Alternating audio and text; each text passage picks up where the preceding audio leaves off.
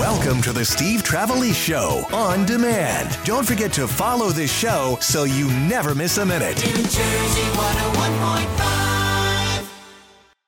Streets of Union City to your nighttime radio. Steve Trevelise keeps you in the Jersey know. From 7 till 11, live, local, and live. Steve Trevelise on New Jersey 101.5. Weekday night, Steve's live, local, and live. Call him at 1-800-283-101.5. And welcome to Tuesday night in New Jersey. Steve Trevelise, you and me until 11 o'clock tonight with so much to talk about. I'm guessing right about now, St. Peter is asking Gilbert Gottfried, what do you call your act? We'll talk about Gilbert. Cindy Williams calling in at 9 o'clock. She's got me, myself, and Shirley coming to the Bucks County Playhouse. Uncle Floyd calling in at 10 o'clock. He and Julia Scotti and I and Liam Katz are going to be doing a show over at the Brook Art Performing Arts Center this Saturday night. But, of course, we're going to be talking about Gilbert. We're going to be talking about all kinds of stuff, so do stick around. Uncle Floyd, Gilbert Gottfried, and I did a show at the Broadway Theater in Pittman the night before Easter Sunday, just a few years ago. Before the pandemic, and Uncle Floyd and Gilbert had worked together on The Cosby Show, so there should be a great conversation coming up at 10:10. Do stick around for that. We heard about the Brooklyn subway shooter. We heard about what went on. 29 people are injured. Our thoughts and prayers go out to them, as well as the police and the firemen and the first responders and the Port Authority police and everyone who ran in there not knowing what they were going to get into. Here in Jersey, law enforcement is increasing security, staying in touch with officials in New York, and the way it went down, I heard Jeff Dominski describe it earlier today when it was happening. The gunman put on a gas mask, opened the canister, releasing smoke onto the subway car as it pulled onto the 36th Street station in Sunset Park section of Brooklyn, and then opened fire. Was the subject of a manhunt this afternoon. And I can't help but thinking, I know Jeff alluded to it, but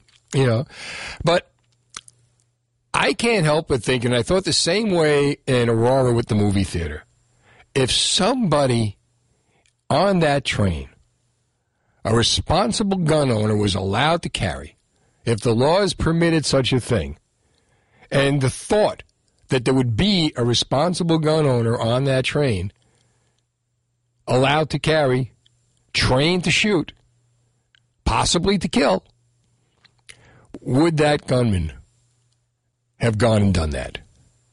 We have, everybody's crying about the gun control. Everybody cries about the gun laws. We hear about gun violence when things like this happen. But the more, I can't help but wonder, is more gun control the answer or less gun control? And by less gun control, I mean allow responsible gun owners to carry in public. In New Jersey, in New York, wherever, like they do in Texas, like they do in Florida. I'm not being like, this right-wing, conservative, undershirt and a beer at the kitchen table guy. I'm just saying that, would it be possible? Do we need tighter gun laws, or do we need more responsible laws that allow responsible people to carry weapons to defend themselves, firearms if necessary? And if that happened, would this happen?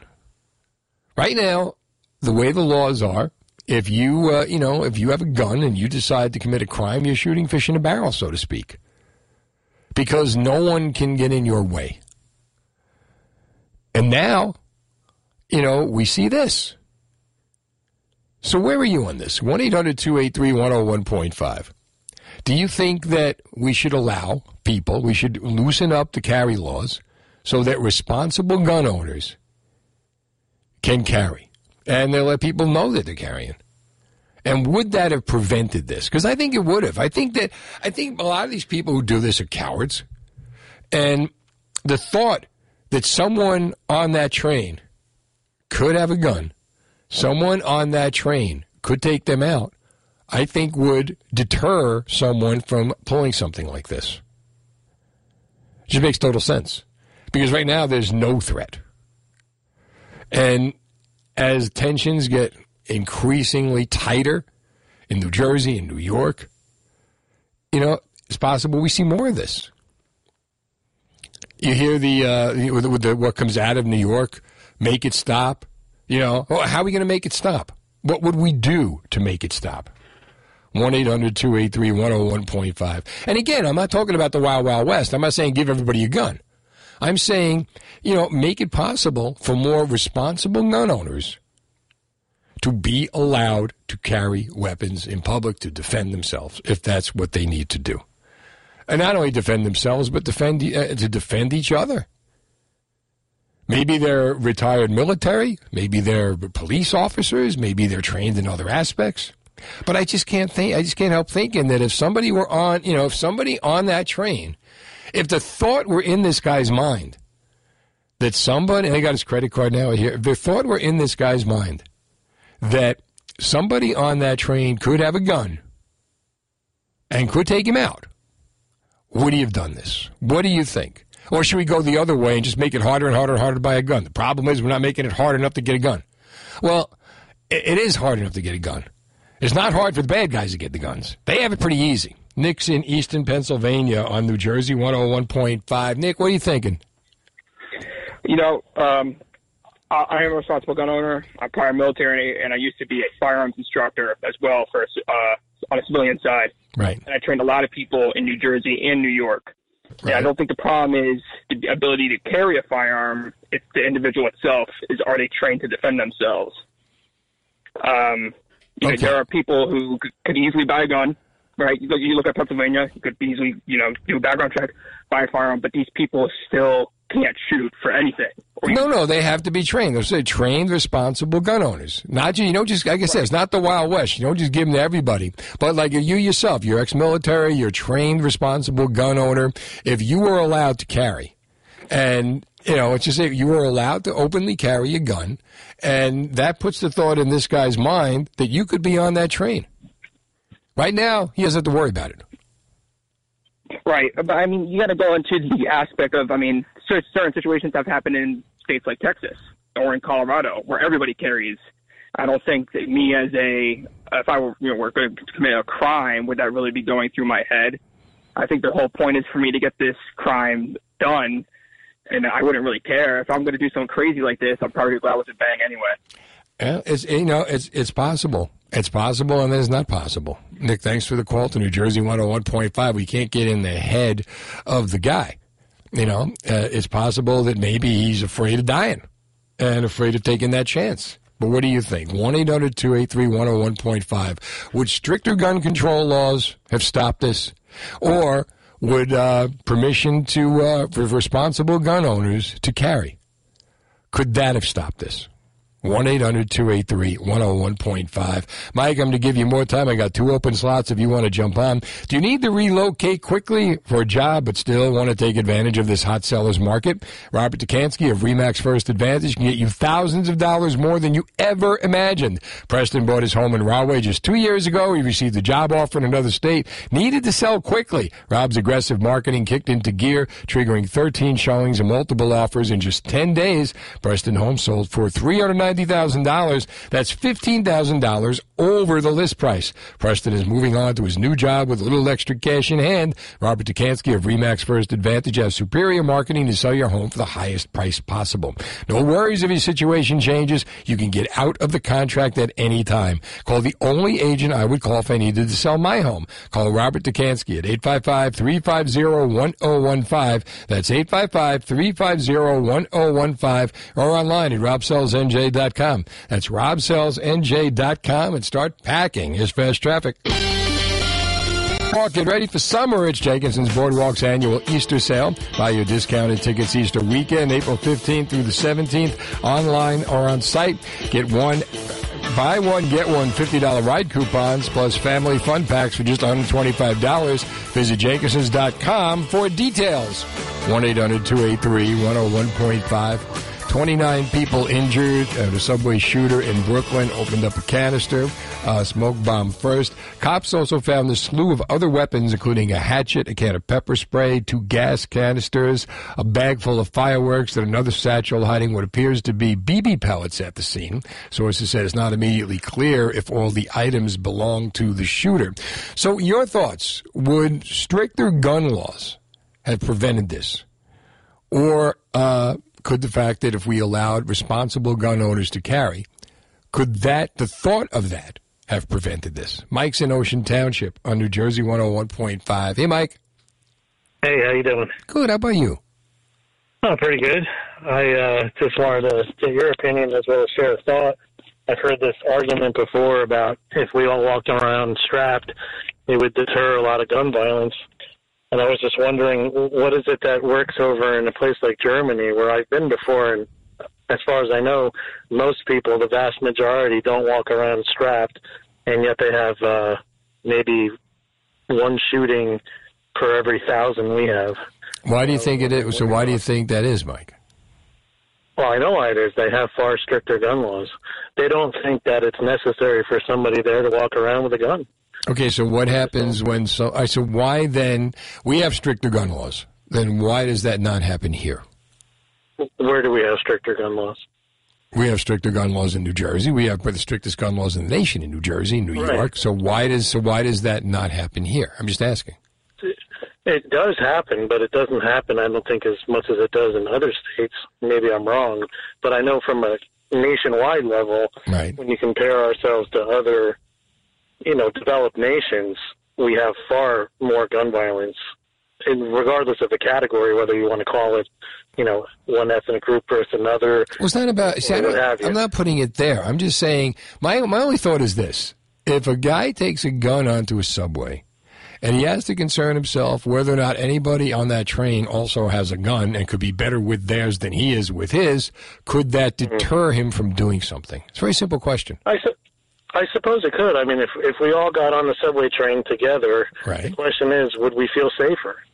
And if we would, then we should all... But again, all vote for people who advocate that we walk around strapped. If we're talking about responsible gun owners, I'm not saying, like I said, not the Wild West, give everybody a gun, but if responsible gun owners who are trained and had to pass tests and all that, because this way it happens. And every time it happens, they blame it on the gun laws. But the people who get the guns aren't getting them, not all, I guess, getting them the legal way. They may not be, and we're never going to stop them, as you said before, but it seems like these other countries, we seem to forget that they have far fewer gun incidents than we do. And yes, they occasionally have. But they're also a lot smaller than we are, right? Oh yeah, but you could break it down in any proportion, any which way you want. We had more bullets fired in Jersey City in one incident than all of Germany in an entire year. Okay. I think that speaks volumes about something. Okay, but again, we also have strict gun laws in Jersey City. So yeah, they're strict maybe in comparison to other areas. They're strict but wait a minute, are they? Tell me how much looser they are than Germany. Do you know? Oh yeah, in Germany, it's not accepted for a general civilian to have a firearm. Well, what's it like in Jersey City, right? You can't just get a gun. There are very strict gun laws in New Jersey. We have the strictest gun laws in the nation. But thanks for the call to New Jersey 101.5. Chris is in Chester on New Jersey 101.5. Hey, Chris.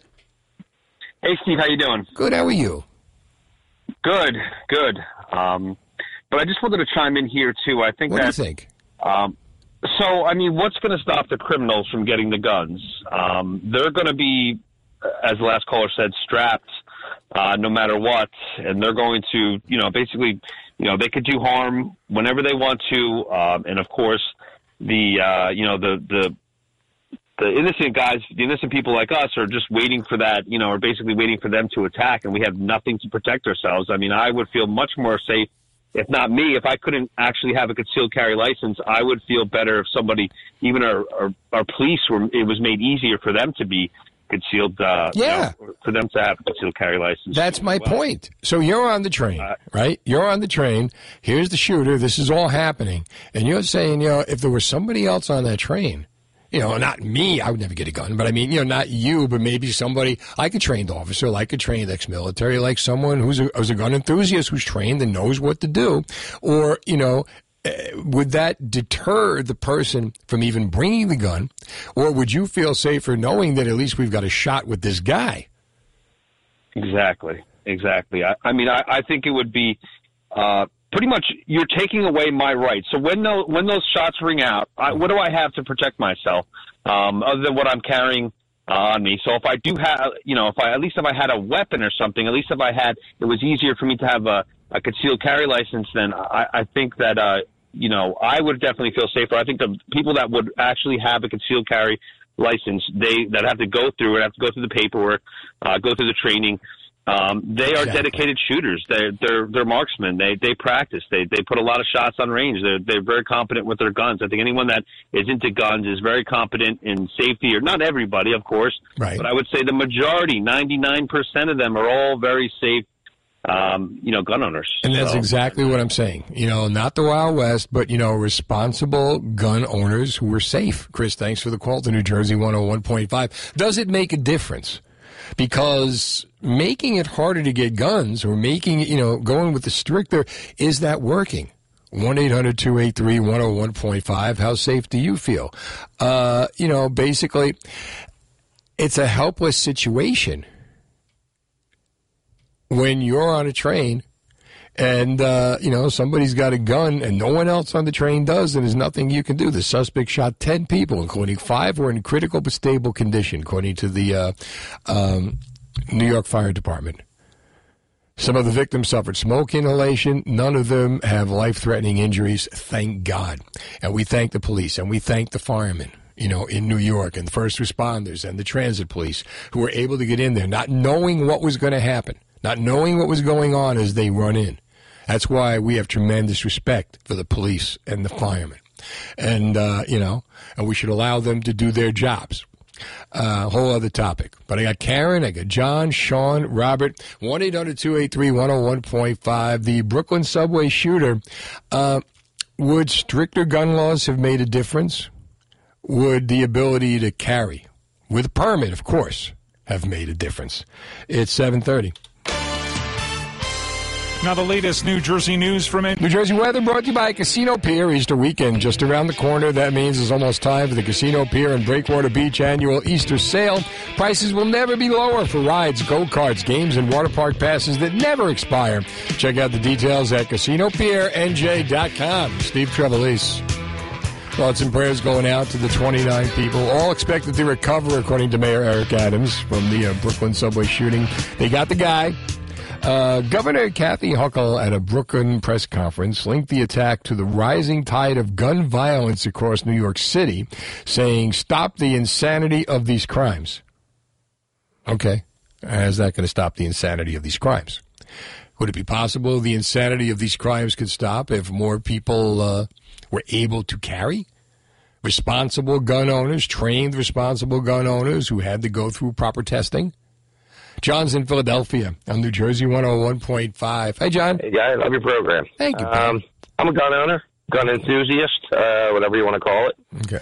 And I don't think any law would have stopped what happened today. Let's face it, a nut gets his hand on a gun, it's all over. Okay, then let me ask you this. My guns don't come out of my gun safe and go kill people. It's people killing people. No, I understand that. That's all what it is. Very 60s. Probably if more people John, we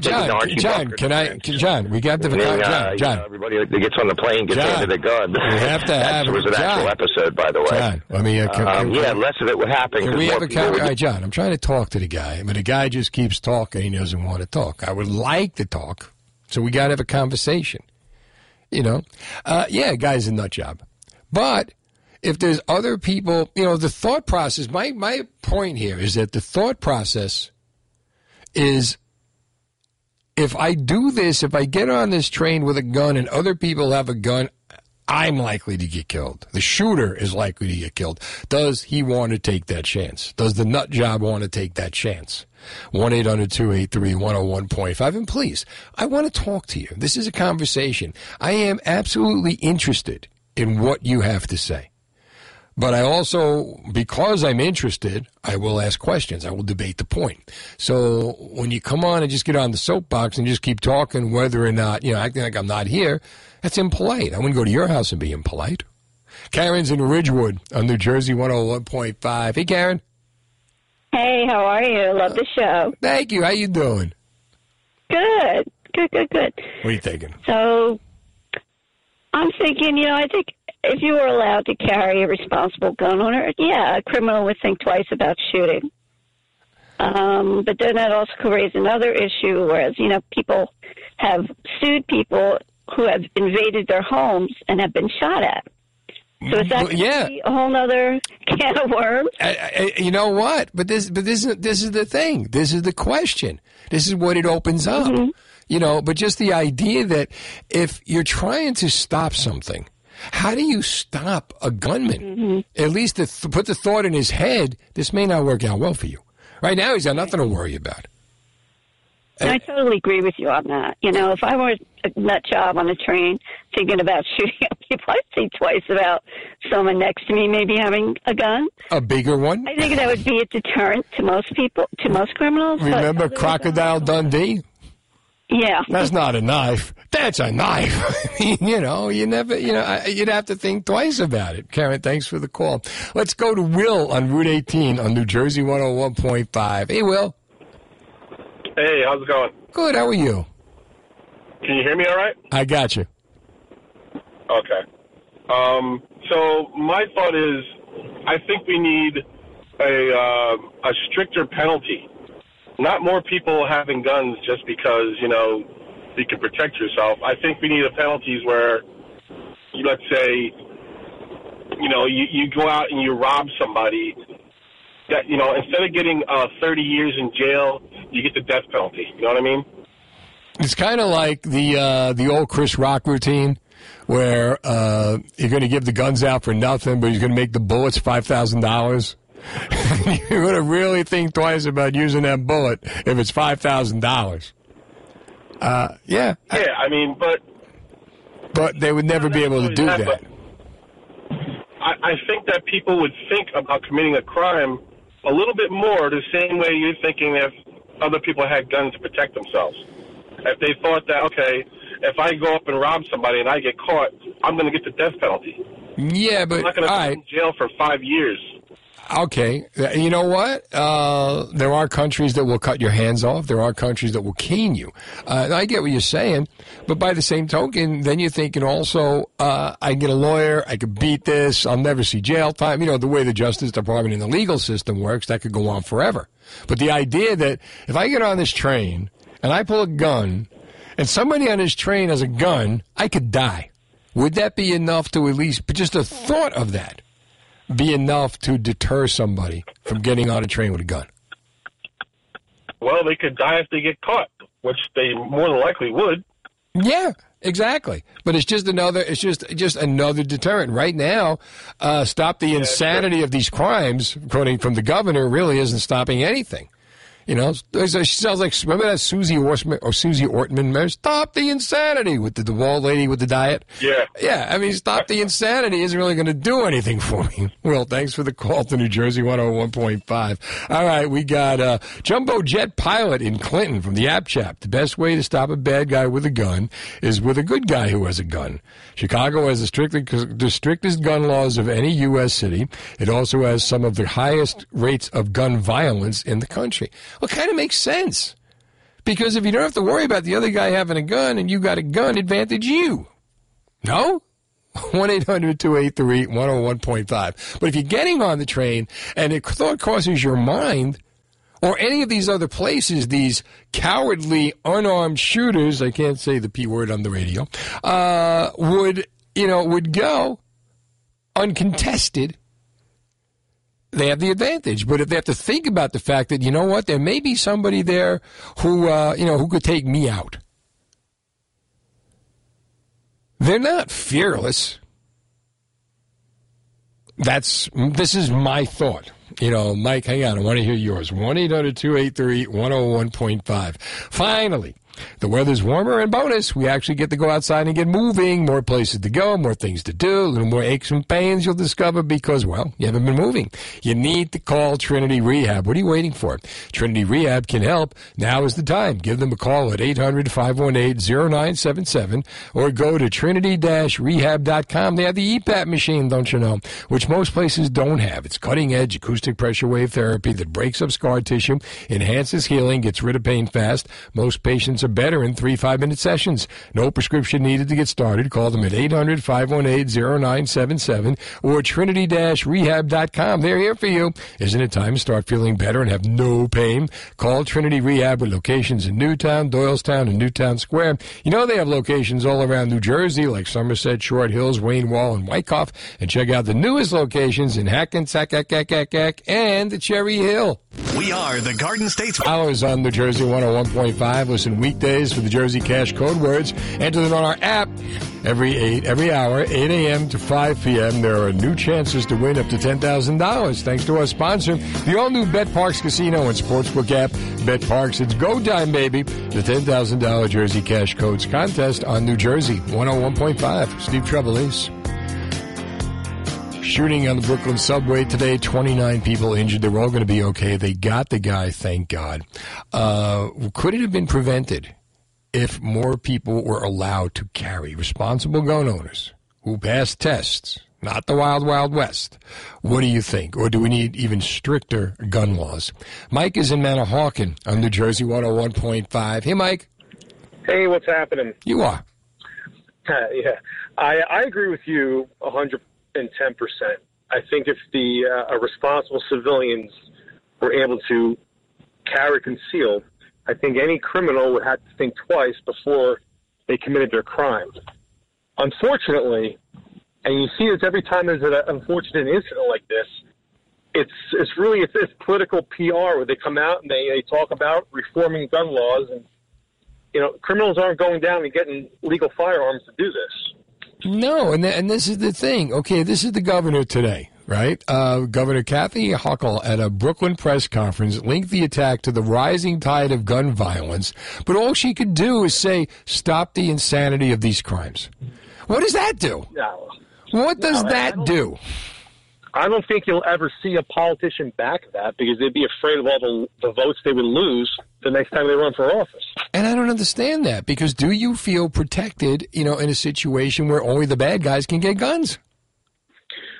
I had a conversation with a woman about this exact topic, and I have 2 young daughters. And I asked the woman, I said, if you were able to concealed carry a weapon and know that if you were someplace where an active shooter came in, you could protect your family, would you?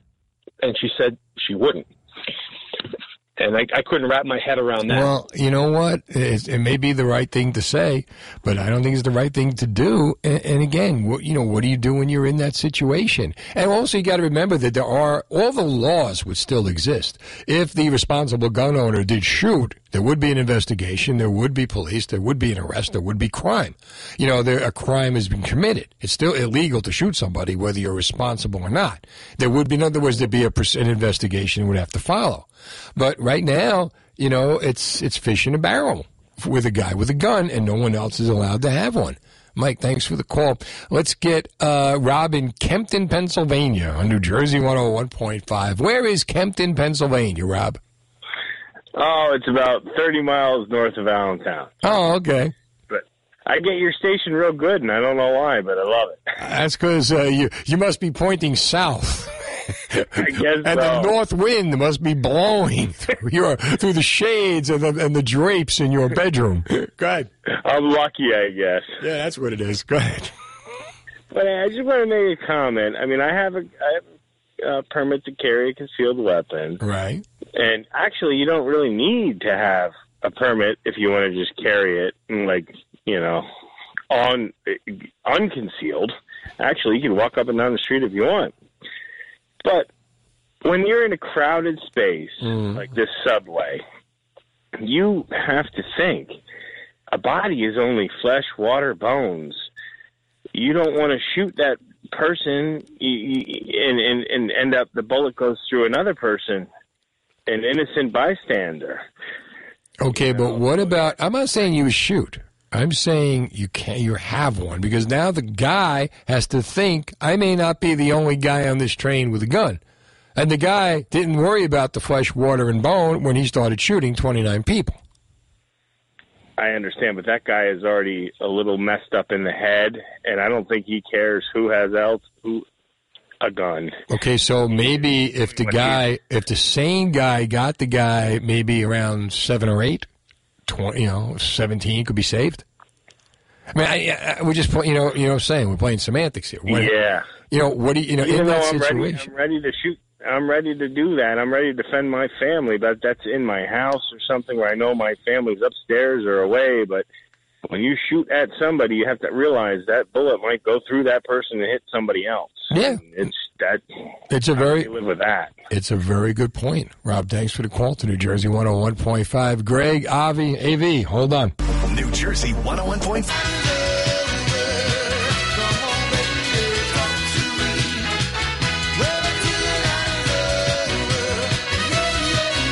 Oh, yeah.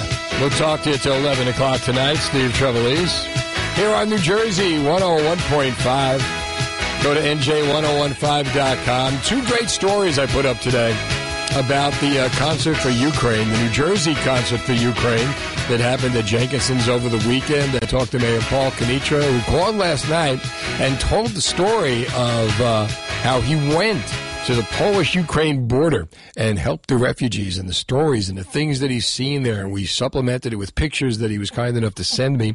Also, Eddie Testa talked about the concert on Sunday at Jenkinson's, and lots of pictures of that as well. Coming up at 9, Cindy Williams, Shirley from Laverne and Shirley, Shamil, Shamazel, Us Incorporated, coming up at 9. After that, Uncle Floyd calls in at 10. We'll be talking about Gilbert Gottfried, who passed away. We lost him today after a long illness at the age of 67. Gilbert memories. I will have a lot for you tomorrow. We found some stuff, the interview that I had done with Gilbert, I put on Facebook. He'd been on the show many times. I was fortunate enough to work with him many times. And always a great guy. We'll talk about that later on. But right now, we had a shooting in a Brooklyn subway today. 29 people, thank God, are all going to recover. Kudos to the New York Fire Department, the police, the first responders, transit authority, who went in there not knowing what to expect, what was going to happen. And we hear about when things like this happen, we need stricter gun laws. We need stricter gun laws. Governor Kathy Hochul at a Brooklyn press conference, stop the insanity of these crimes. Well, how do we do that? You know, she's saying that there's a rising tide of gun violence across the city. Well, how do we do that? And is stricter gun laws the answer, or would carry be the answer? Carry by responsible gun owners who have to pass a series of tests, who maybe have background checks, whatever, but be able to carry. If someone's getting on a train with a gun, thinking there may be someone else on the train with a gun, and I may not come out of this very well, would they still get on that train? Now, you're assuming that everyone who gets on the train is completely deranged with a suicide mission. Not everybody's like that. I don't know. I don't think. Let's talk to AV in Livingston on New Jersey 101.5. AV, what are you thinking? Hey, Avi. Avi, thanks for taking my call. Sure. I think responsible gun ownership is the answer, and we should issue more carry permits, which is impossible to get in New Jersey. Remember that guy in Texas in the church where he took one shot and he prevented a mass shooting? Right. That's what we need more of. Just the thought that it could happen. You know, the thought that before somebody, tries to pull anything like this, that they may not make it. Yeah. Right. Yeah, I agree with you, Avi. Thanks for the call to New Jersey 101.5. Greg's in Freehold on New Jersey 101.5. What's up, kiddo? Hey, Steve. So I think you're right, and the last caller was right. The concealed carry is a solution to this, not a perfect one. There is no perfect solution, right? And all the gun laws in the world won't do a thing. Even if every gun maker went out of business tomorrow, there are still hundreds of millions of guns, and the only ones carrying them are the criminals. We've made it possible, especially in New Jersey, for only the bad guys to get the guns. Right. So, and cops always show up after the fact, no matter how heroic. They're not there 95% of the time when the crime is happening. So a responsible gun owner could put down a mass shooter or any shooter before a mass shooting turns into one. right? And if you look at the big cities where crime is the worst, gun shootings are the worst, Chicago and D.C., they have the strictest gun laws. Connecticut has the strictest gun laws, and Newtown still happened up there, right? We had a ban on assault weapons for 10 years, from 94 to 04, and we still had lots of shootings, including Columbine, right? So these laws never do anything, and there is no perfect solution. There's no great solution that anyone will come up with that will stop all the mass shootings or any shootings. The best solution is to let people be armed, so at least you have a fighting chance to return fire, and at least a criminal will think twice before committing a crime if 20% of the population is carrying at all times. And they're trained marksmen. And you know what I mean? Not just willy-nilly Wild West. Yeah. And that's right. And the idea of what you said at the end of that, to deter the guy from pulling something like that, thinking, I may not make it. I may not be the only guy on that train with a gun. This is not a good idea. Right. And in New Jersey, unfortunately, this is never going to happen, which is why I can't wait to get out of here, because liberals feel that guns are evil, right? But I don't get the rationale here. I mean, that's the thing. I don't get the rationale here. It's completely illogical, but you can find studies that show that the higher the gun ownership, the higher the murders and that kind of thing. But it's really torturing the statistics to look at it that way. Read a book by Dr. John Lott, L-O-T-T, More Guns, Less Crime, or he's got a couple of books, and it really has great information about guns and statistics and how every single gun law is useless. And we're better off with more people carrying concealed in a legal sense than we are with a disarmed population. All right, Greg, thanks for the call to New Jersey 101.5. My thought here is very simple. You know, would someone else who's carrying on that train, could that be enough to stop the guy? Not that they're going to pull out the gun and shoot, not that there's any kind of, but in a situation where you got a guy going off crazy, shooting 29 people, then maybe, someone does need to take a shot. Someone needs to cut that number down. Greg in Bridgewater on the app chat, you are absolutely right. Feinstein once said that if a criminal broke into a house and found out no one had a gun, they would put theirs away. The most ridiculous thing I've ever heard. In my experience, criminals have no conscience. Instead, they have a sense of entitlement to take what others have earned. In that situation, they view the people at home as nothing more than sitting ducks. All right, what do you think? 1-800-283-101.5. And we have a Brooklyn shooter on a subway, 29 people. They're going to be all right. They got the guy. But do you think that if more people were allowed to legally carry, responsible gun owners, that things like this wouldn't happen? Or do you think what we need is yet even more gun control? And if it is, make the argument. 1-800-283-101.5. I'm Steve Trevelise, and I got to tell you, here's New Jersey 101.5 Fast Traffic.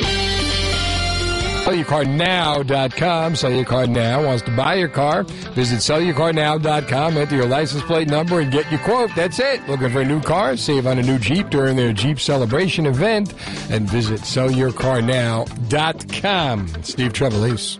1-800-283-101.5. Would stricter gun laws have stopped the subway shooter in Brooklyn today? Would more people being allowed to carry have done the trick? 1-800-283-101.5. Let's talk to Maria in Manahawkin on New Jersey 101.5. Hi, Maria. Hi, Steve. How are you? I'm good. How are you? Good.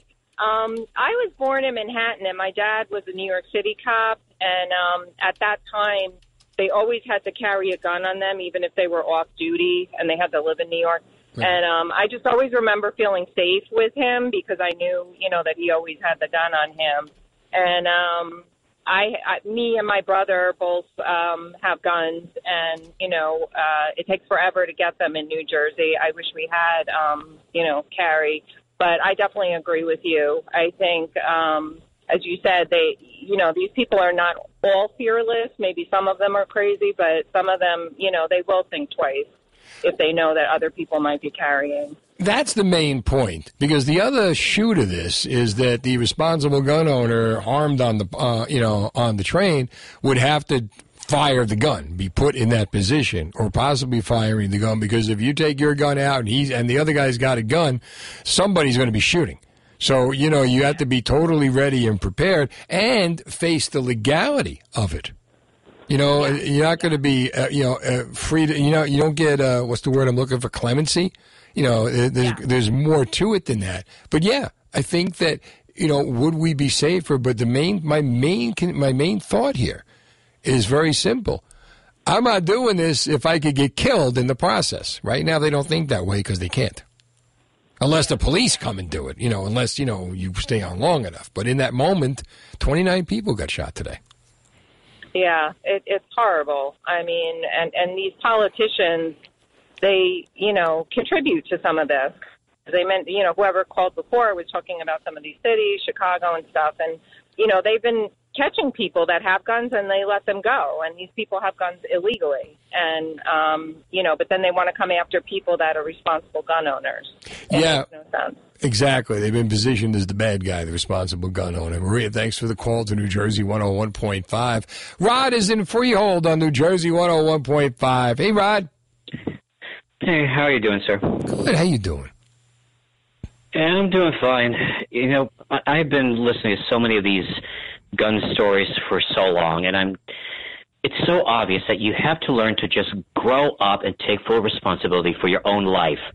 It's about the law, Rod. It's not about you. You may feel that, but the law has to allow you to take. If you're talking about carrying a gun, the law has to allow that, and the law doesn't right now.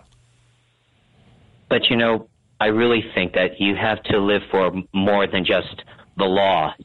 It has to be. But you have to abide by the law. Much more than that. Yeah, but Rod, you have to abide by the law. Right? Man, we live by laws, so we have to abide by the laws. I know, but the U.S. Constitution has already made it a law that it is your God-given right to carry a weapon when you need to survive. Okay. And I don't know why people always want to debate whether or not you should feel free to defend your own life. Because, if you're going to keep having a law that's just going to make you comfortable all the damn time, it just shows that you're not really having the will to grow up, to be a real adult here. Well, are you putting that on the lawmakers, or are you putting that on the people? Because the people have to follow the law or they get penalized. It comes down to the lawmakers, right? Yeah, because I think I really do feel like the lawmakers are responsible for all these problems happening. They should never have challenged the Constitution. They should never have challenged freedom itself. That was wrong. All right, Rod, thanks for the call to New Jersey 101.5. Mike is in Clinton on New Jersey 101.5. Mike, what are you thinking? What I'm thinking is absolutely concealed carry for law-abiding, trained citizens receiving something of the same level of training as police officers get. Absolutely should be allowed to carry. Even Mayor Adams in New York is a retired cop can carry. And I see no reason why a citizen, and obviously there's the deterrent value. If they didn't know, I'm not saying everyone should carry your gun because, not everyone wants to carry one. Right. But I think those that want to carry it should be, and like I said, the criminals then won't know. And they got to be responsible, right? And they got to know what they're doing, and they've got to pass a series of tests, So, yeah, you don't just give them to anybody. Somebody, but, there's got to be a process. I'm a retired cop, so, it's about...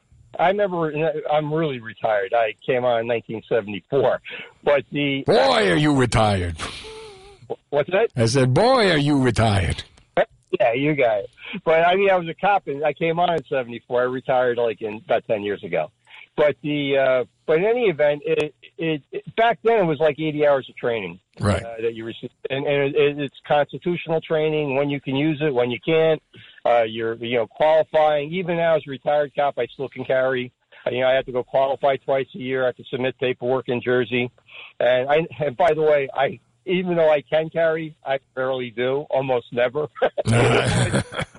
But I'm just thinking that every law-abiding citizen should have that right, and I can't see where it has anything other than a deterrent value. It's hopefully, I mean, God forbid nobody ever wants to use a gun, but if you're ever put in a position, it's an option of last resort. If so yeah. And as a deterrent against anybody else who would get on a plane. I mean, who would get on a train with a gun. You never know who else has that gun.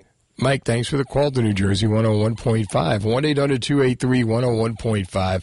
Thank God everybody got out all right. 29 people were injured. Everyone's going to recover. But a guy got on a Brooklyn train today and opened up his knapsack. They got a smoke bomb, they got a gun, started shooting, and there was nothing anybody can do about it. The gunman put on a gas mask, opened the canister, releasing smoke into the subway car as it pulled into the 36th Street station in Sunset Park section of Brooklyn, and then opened fire. They got the guy. But if anyone else was on that train who was licensed, allowed to carry, could that have happened? Or would that have happened? Or would the gunman figured, would he have thought twice? Would that have been a deterrent? And based on that point, should we allow people to carry? Should we allow people to carry responsible gun owners? And again, could be cops, like we just heard, could be military, could be whatever. Trained professionals. And again, all the laws would apply. That if you do pull that gun out, there's going to be an investigation. You have to abide by the law. Again, not the Wild West. And again, not the most popular opinion because people call when things like this happen for more gun control. Does more gun control have it? The governor of New York, what do you do? How do you combat this, governor of New York? Well, they just say, stop the insanity of these crimes. And she links the attack to the rising tide of gun violence across the city. How do you stop gun violence across the city? Do you make it harder for the gunmen to get guns illegally? I mean, legally? Because I don't think they're getting these guns legally.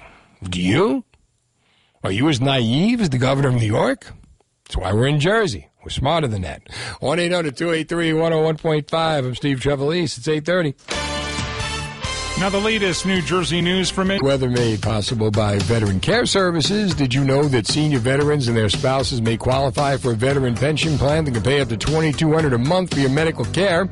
See if you or a loved one qualifies. Call Veteran Care Services now at 1-888-E-VETERANS.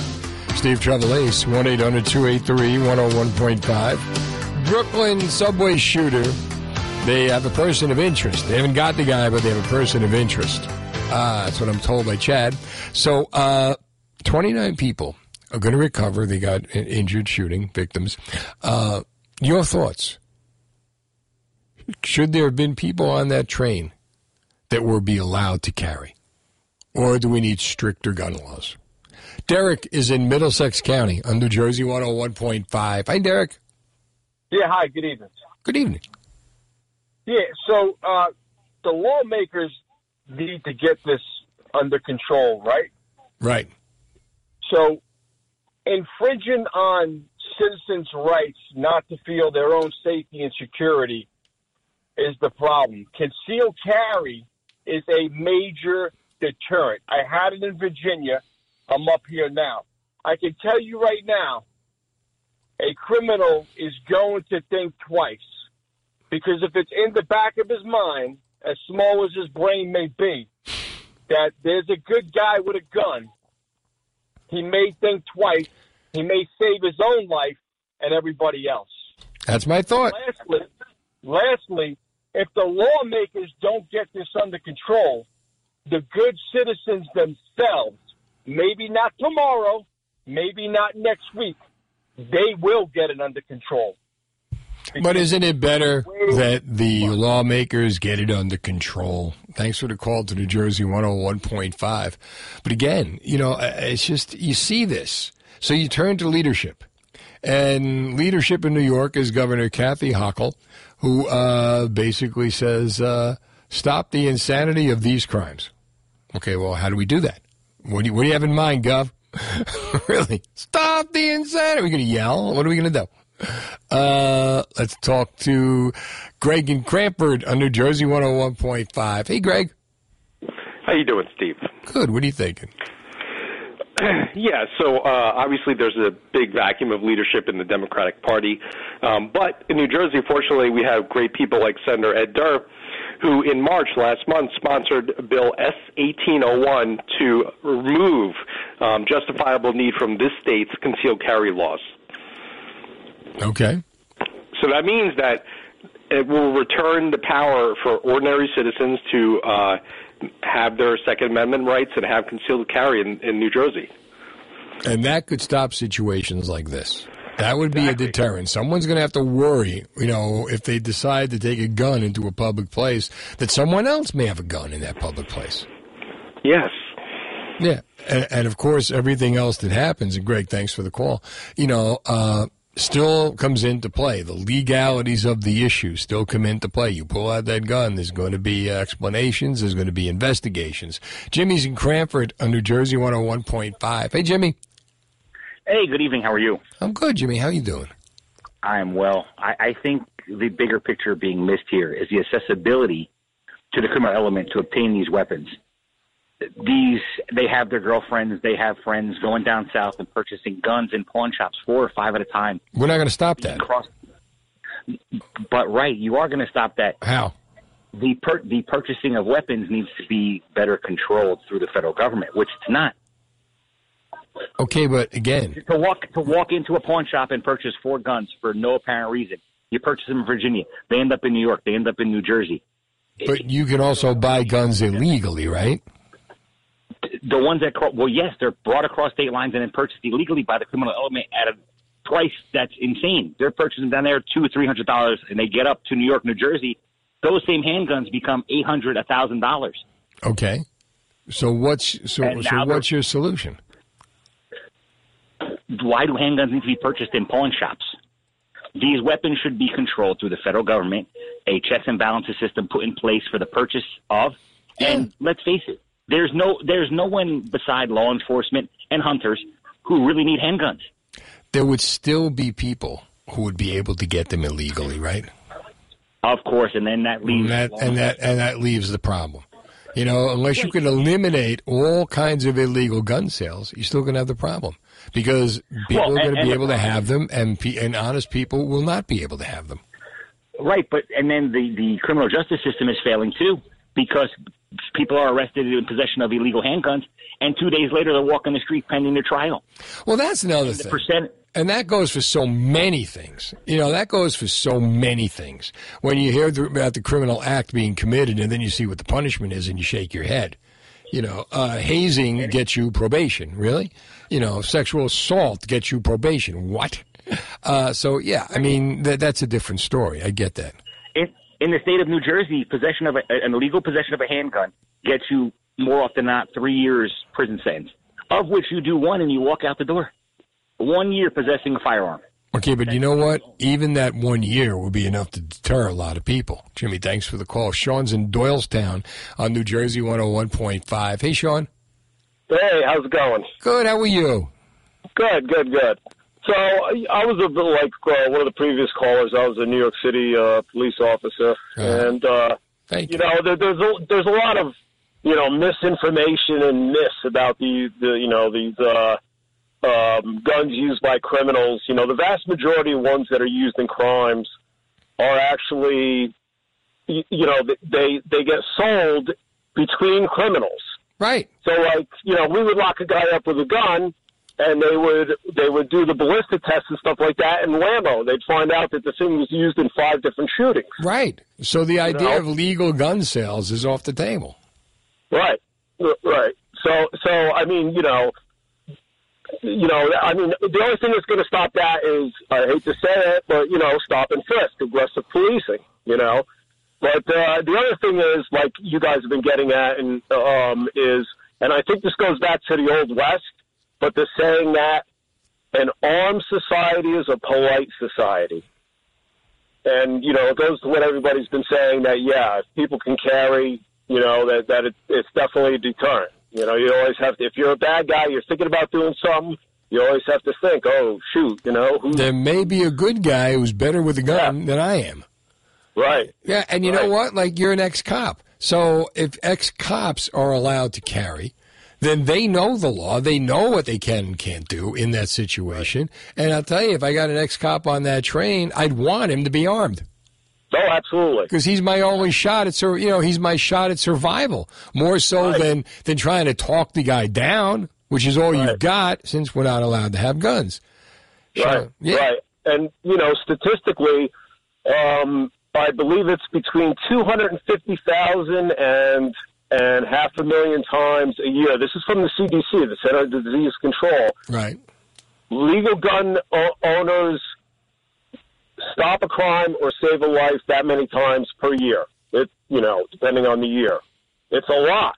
But you never hear about that in the news, And in the vast majority of cases, I think it's about 98%, all they have to do is display the gun. They don't have to aim it. They don't have to shoot it. So it's usually enough. Absolutely. Right. And thanks for the call to New Jersey 101.5. If the governor is saying linking this shooting to increased gun violence, something's going to have to be done. Your thoughts, 1-800-283-101.5. Finally, the weather's getting warmer, and bonus, we can actually go outside and get moving. More places to go, more things to do, more little aches and pains to discover because, well, you haven't been moving. Well, you need to call Trinity Rehab. What are you waiting for? Trinity Rehab can help, and now is the time. Give them a call at 800-518-0977 or go to trinity-rehab.com. They have the EPAP machine, which most places don't have. It's cutting-edge acoustic pressure wave therapy that breaks up scar tissue, enhances healing, gets rid of pain fast. Most patients are better in 3 5-minute sessions. No prescription needed to get started. Call them at 800-518-0977 or trinity-rehab.com. They're here for you. Isn't it time to start feeling better and have no pain? Call Trinity Rehab with locations in Newtown, Doylestown, and Newtown Square. They have locations all around New Jersey like Somerset, Short Hills, Wayne, Wall, and Wyckoff. And check out their newest locations in Hackensack and Cherry Hill. All Jersey. Further brought to you by NJ Spine and Wellness. NJ Spine and Wellness is your team of experts in neck and back pain. Visit the orthopedic and pain management specialist at njsw.com or call 877-333-NJSW to learn more about how you can relieve pain and get better faster today. NJSW.com.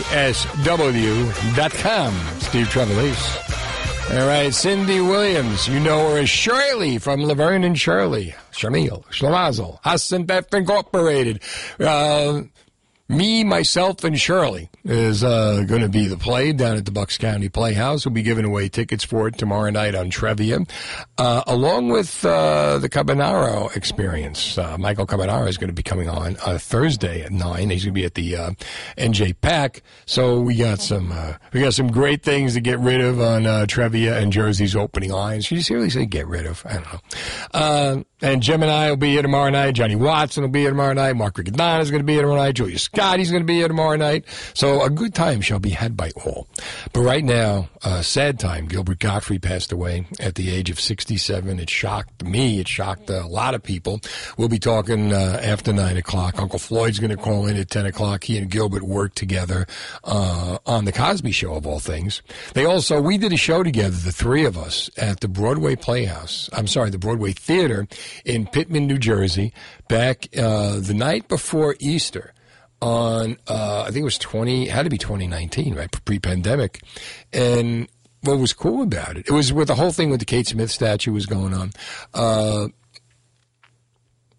400 people the night before Easter. What an incredible night. What an incredible show. But that's anytime you talk to Gilbert, anytime you saw Gilbert, it was an incredible show.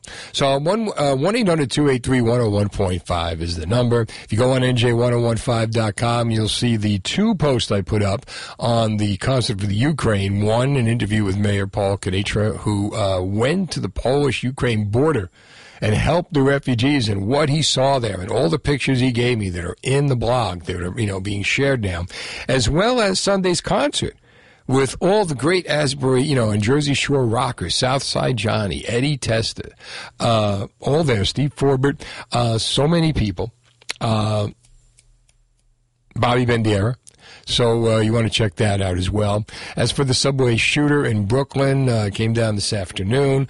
Guy gets on a train and puts on a gas mask, and next thing you know, it gets ugly. 29 people get shot. Thank God they're going to recover. Jersey law enforcement is increasing security, staying in touch with officials in New York. They have a person of interest in this. And my question is what we've been talking about for the last 2 hours. Would being able to carry have made a difference? So that if someone gets on that train with a gun, they have to worry about if someone else is on that train with a gun as well.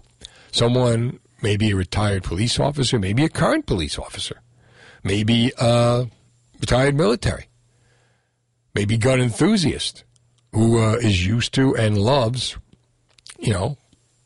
playing with guns and is good at it. Would you want to take that chance? The governor of New York really doesn't have a plan for this. The best the governor of New York can come up with is basically stop the insanity. Yeah, okay, agreed. And what is the plan to stop the insanity? That's why they elected the mayor. The mayor just kind of stepped into it because the other mayor also stepped into it in a different way, of course. But 1-800-283-101.5. This is the problem that we have to deal with because it's going to get worse as far as gun violence because tensions are at an all-time high. And the governor acknowledged this afternoon at a press conference in Brooklyn. All right, 1-800-283-101.5. Steve Trevelise, Cindy Williams coming up. Stick around. If it's happening in New Jersey. 5, 6, 7, 8, Schlemiel, Schlemazel, Hassenbeff Incorporated. Where have we heard that before? We're looking at Milwaukee, but here we sit in New Jersey. And Shirley Feeney, Cindy Williams, me, myself, and Shirley is going to be coming to the Bucks County Playhouse, and you're going to want to get tickets. We got her on right now. She's going to be coming on April 23rd and 24th, and she joins us now. Hi, Cindy. How are you? I'm great, Steve. How are ya? I can't believe it. I'm talking to you. I grew up watching you. First of all, you have a great Jersey story, which I hear. Is this going to be told in the Me, Myself, and Shirley? It's not told in Me, Myself, and Shirley, but I should. It involves Ron Howard and Sissy Spacek, and I do have Ron in the show. And some clips, but I don't tell this story about Ron's and mine and Sissy's adventure in Vineland, New Jersey. Vineland? What happened? Well, we were doing a movie of the week called The Migrants with Cloris Leachman, Ed Lauder, and Ron, myself, and Sissy. And we got the van one night. We had the day off. Yeah. And so Ron and I wanted to go for a drive because we'd never been to New Jersey before, either of us. Okay. Sissy wanted to go, but she was really tired. Right. And she sat in the back and kind of laid down. And we headed toward Atlantic City, and we got to Atlantic City and ended up in some area finally where we pulled up into a parking space, and it was the Lebu Lodge. The Lebu Lodge, and we were totally mesmerized by that. And then we figured we better get back home, and we quickly got lost. And so we're out in the woods, it seemed like, and we find this bar, this pub, whatever it was. Right. And we pull up in the driveway, and these guys come shooting out the door, and they're having a big argument. All we wanted to do was ask for directions back to Vineland. Anyway, we got out of the car, and we both just looked as innocent as we could, and we said, "Excuse us, could you kindly tell us how to get back to Vineland?" And they stopped their little fist fight, right. And they told us, you go out here, you make a left, and then you make a jug handle at the first turn. You make a jug handle, and then you travel, and you're going to pick up in whatever highway it was, and we're nodding our heads, and we get back into the car, and we go out of the parking lot, and I said, and Ron turns to me and says, so what's a jug handle? And I said, I have no idea. So I said, I guess it's a handle on a jug. Anyway, Sissy was sound asleep in the back seat this whole time, and I have a picture of her somewhere sleeping back there. But we made it home, and that was our adventure from Vineland to Atlantic City and back again with the Lebu Lodge and whatever that bar was. Whatever that, which shall remain nameless, and now you know what a jug handle is, right? Now we know, Ron and I know what a jug handle is. We should have schooled Sissy in that when she woke up, but we didn't. So it was, but it's, I was amazed that New Jersey was such a beautiful, it's called the Garden State, right? Yeah, absolutely. Because there are many beautiful gardens and shrubbery in New Jersey. When people think of New Jersey, really, Steve, when people think of New Jersey who have never been there, they think a city, a bustling city, and lots of drama going on, which there is, but they don't think of it as, these beautiful farms and just beautiful countryside. And a producer of a lot of food. Sure, absolutely. The best food, Cindy, you're going to love it. The best food comes from New Jersey. Have them bring it over to Bucks County. You're going to love it. Okay, I'll do that, Steve. Now, you and Ron Howard, you go back a long way. I mean, there was American Graffiti, which basically launched the two of you into Love and the Happy Days, into Happy Days. First of all, I got to ask you, what was it like to deck them in the show, and how many times did you do that take when you smacked them? Remember the date scene? Yes, and something, Ron talks about that with great pride. He said, we only did it once, and he always talks about that, how that punch looks so real. And actually, I have that in the show. I have that film clip in the show, and it really does look darn good. I have to give it that. You got a good shot there. You got a good hook. Now, Happy Days, it started for you, of course, after American Graffiti, of course, Happy Days. How happy was Happy Days? You always hear great stories about the set. How happy was Happy Days? Happy Days was very happy. It was happy. Happy Days. No, everybody on the Happy Days set was, the whole cast they were just like a wonderful team, a lot of camaraderie. We had that on our set, but we had, Penny and I are both Italian, and we locked horns every now and then. Yeah. And it was rumored that the cast, because they were right next door to us, their soundstage, we were just divided by a door, right, basically. And they did this one thing at a cast party where they filmed the cast of Happy Days putting their ears up to the door to listen to Penny and me squabble. And there was a lot of that. And we did. We were very operatic. Yeah. You two were the Lucy and Ethel of the 70s. The physical comedy that you did, and, it was the top show of its era. How hard was it to be able to do that week after week? What are some of the things, some of the contortions, contraptions they got you into? Well, we both, we wanted a big show. We both loved physical comedy, and we were big fans of, of Sid Caesar, Imogene Coca, Jackie Gleason, the Honeymooners, and cartoons. And we loved physical comedy, and we both did it. And we started out with great energy, and we can do this.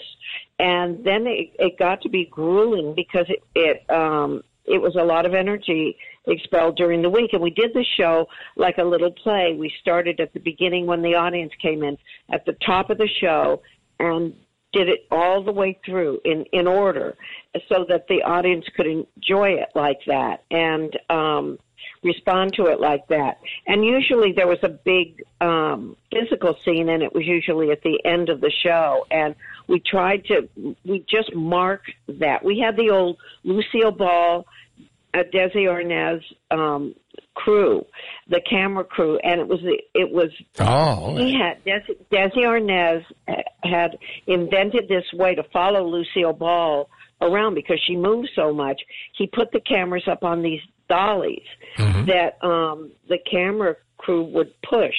The camera operator would be on top, sitting on top, and then the crew member would push the camera and follow her. And so Penny and I, we had that same crew and that same technique, and we were very grateful for it because we moved around a lot. But it was so exhausting that we would just mark where we're going to be and show them, the camera crew, we're going to run over here, then we're going to throw a ball here, not catch it there, and go back. And so we wouldn't do it until we actually had to run the scene. So that's sort of how we did it at the end of the show when we had the big physical scene or whenever it was. We just run it once for the audience because we didn't want them to wait there while we, wow. the whole scene up again. All in one take. That's amazing.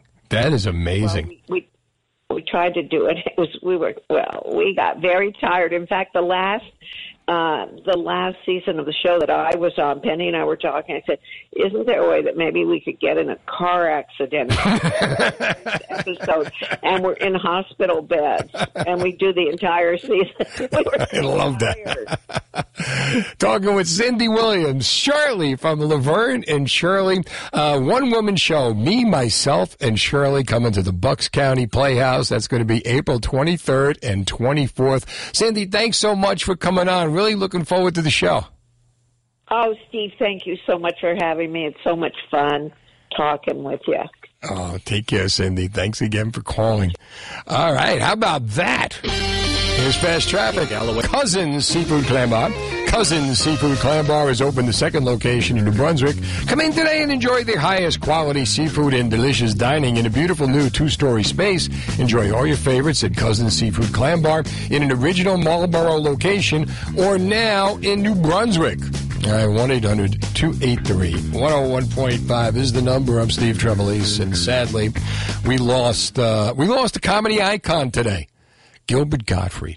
Out of nowhere, I get a text from my good friend Mary Jo. He passed at the age of 67. Took everyone by shock. Got lots of comics been talking on Twitter.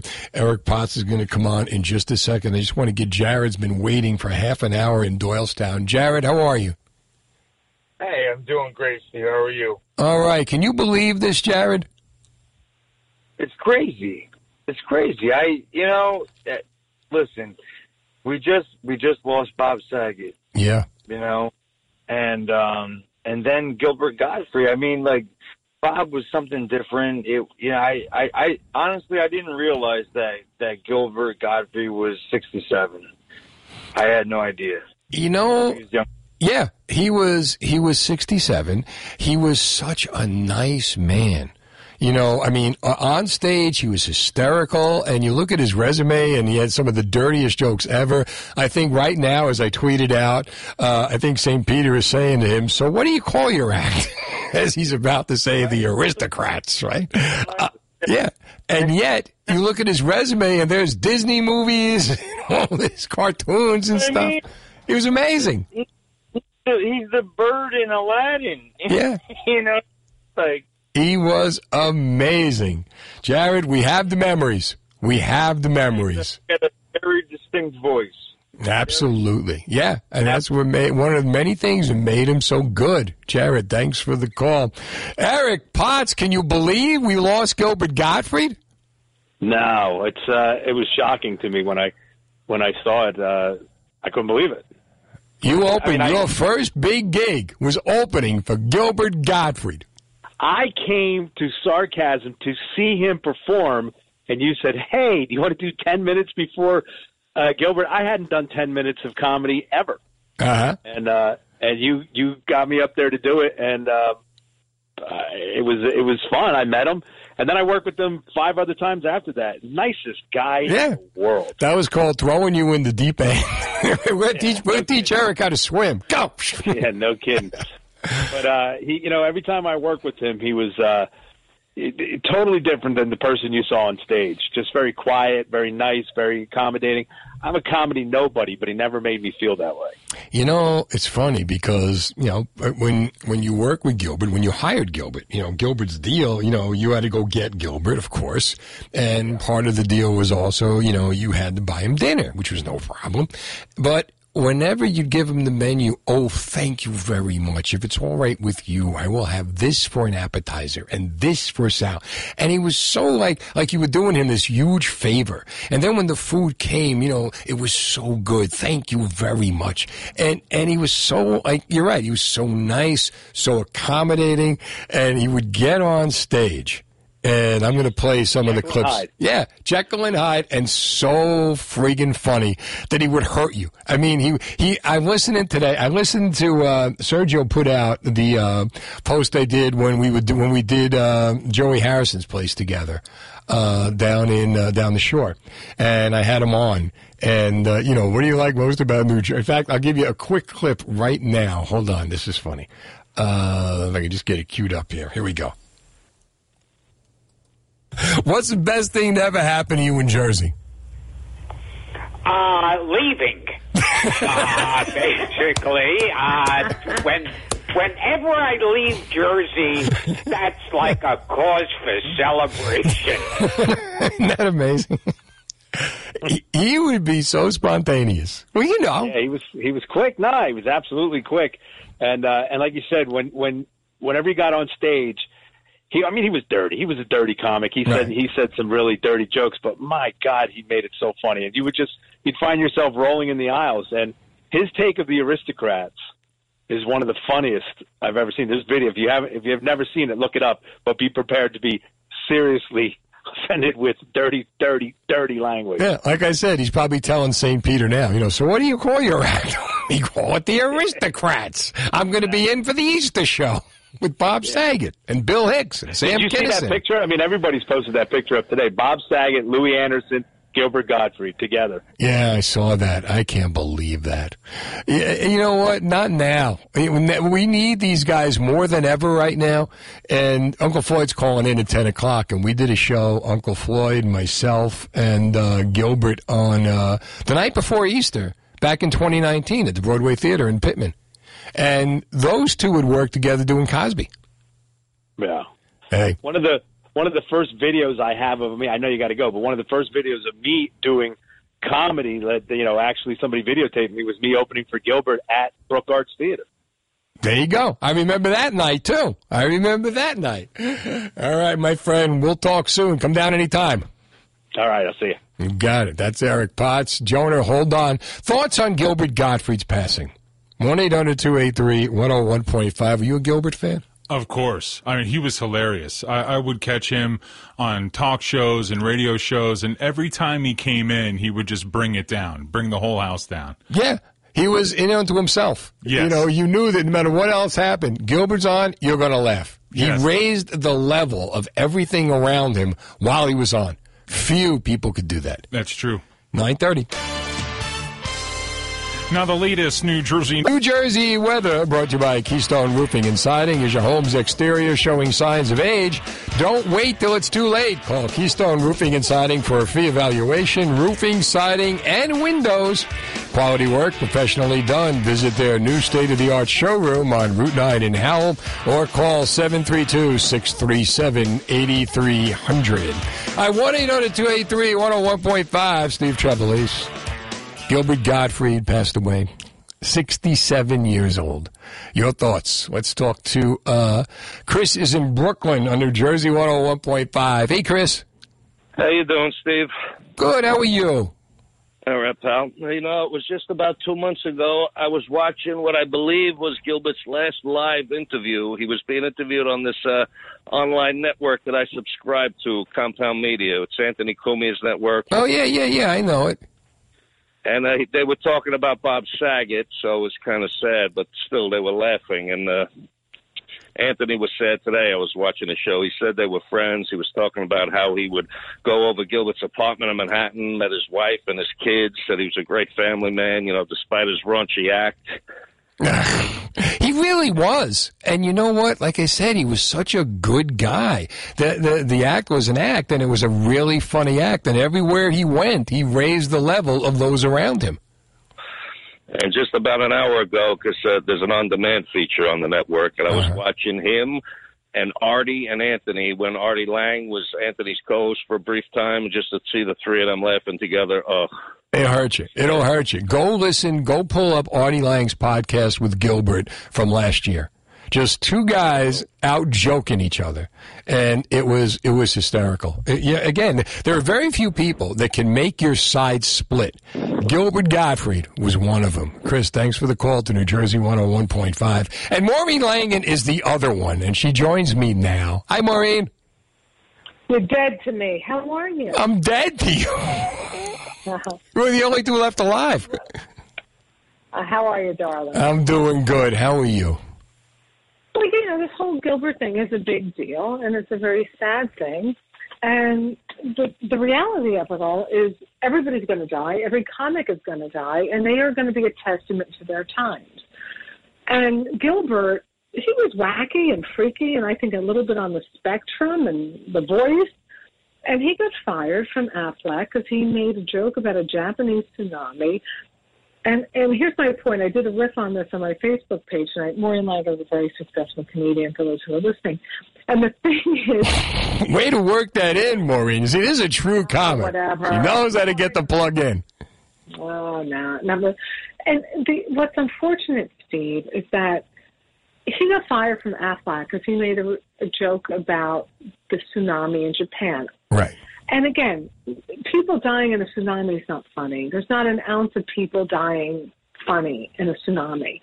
However, as comedians, we use shock, we use humor. Sometimes it helps us kind of put a rift between it, some kind of chasm. A defense. The reality of the pain of people dying and us continuing to move on. And we do it, and for some people, it feels, those who we consider civilians, see it as cold or heartless or inappropriate. But if you're a company like Aflac and you hire a comedian, then you fire them for being that comedian. So I went off on my Facebook page tonight on this, but the bottom line is nobody's going to remember him for that. They're going to remember him for being the man who he is and was. So he is really what he does represents a juxtaposition in today's world about us not speaking freely, not being silly, not being jarring, not being shocking. And we should be all of those things as comedians. And if you hate it and you don't like it and it drives you too much, leave the room. Shut off the channel. So I have a lot of strong feelings that have come up for me as a performer in Gilbert's passing. And I wish his beautiful wife, who I only met once, with his first child, who was gorgeous, I just wish them, I don't know, I just wish them like a feistiness about who he was and continuing that going. He made a difference. And, at a time when it's never been harder to do comedy, he continued to do it and do it well. Mm-hmm. Maureen, we'll talk. Thank you so much for coming on. All right. Hey, thanks, Steve. You got it. That's Maureen Langan, 1-800-283-101.5. Joner's in Middlesex on New Jersey 101.5. Hey, Joner. Hi, Steve. How you doing? I'm good. How are you? I'm great. I wanted to talk to you about the last time I saw Gilbert. He was in Boundbrook, right, New Jersey, at the State Theater, and it was right after that tsunami incident, too.